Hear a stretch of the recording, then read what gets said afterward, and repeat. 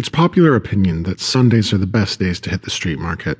That's what I'd always heard anyway, but the truth of the matter is this line is what they tell you, so you won't show up on the real good days. Friday is the time to look for good vintage clothes. Why not Saturday? Well, because everyone who's figured out that the farmer's market is picked over by Sunday has been going Saturdays instead. I get the jump on both of them.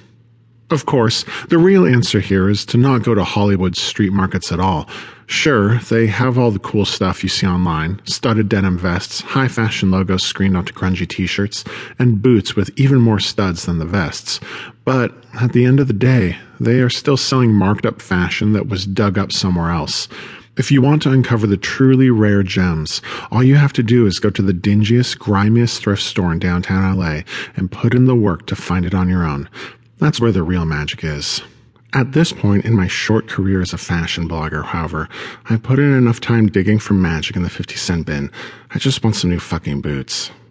So here I am on an overcrowded Sunday afternoon, perusing the stalls at the Beverly and Fairfax market and looking for something fabulous to wear and post online.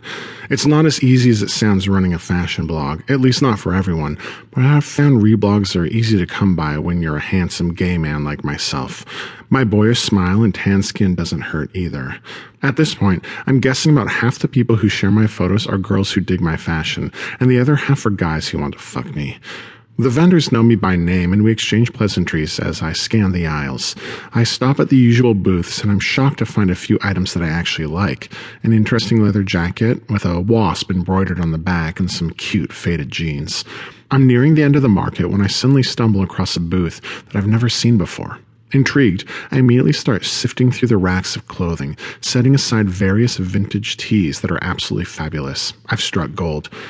"See anything you like?" a man asks, approaching me inside his shaded market tent. He's tall and has a confident look about him, as if he's completely aware how piercing and beautiful those green eyes are as they stare out from under his shaggy brown hair. He's got a few days' worth of stubble, but he wears it like he means it. "Yeah, actually. You're new here," I tell him, as if he didn't already know. "First weekend. How's it going? Selling a lot?" He laughs to himself. "Well, not as much as I'd hoped, but you know how it is. You've got to build some routine customers first." He looks around the stall with pride. I know I've got good stuff. I nod and look down at the few things I've already picked out. "Yeah, you really do." I pause. "Well, hey, I've got a fashion blog, so I'll totally link back to your store when I post these looks." He smiles a sweetly disarming smile. With a face like that, I'd be surprised if he wasn't a model in his earlier days. "Oh yeah?" he asks.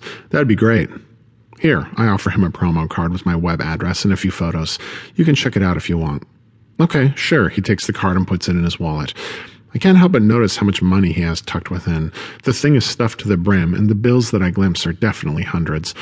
Awkwardly, I think that he notices me taking a peek, but he doesn't say anything. I look through the racks a little more and find one or two treasures, then carry the pile up to the counter where the man is waiting. "What's the damage?" I say, dropping them in front of him. He sorts through the pile to see what I've got, then looks up at me and grins. "For you, free."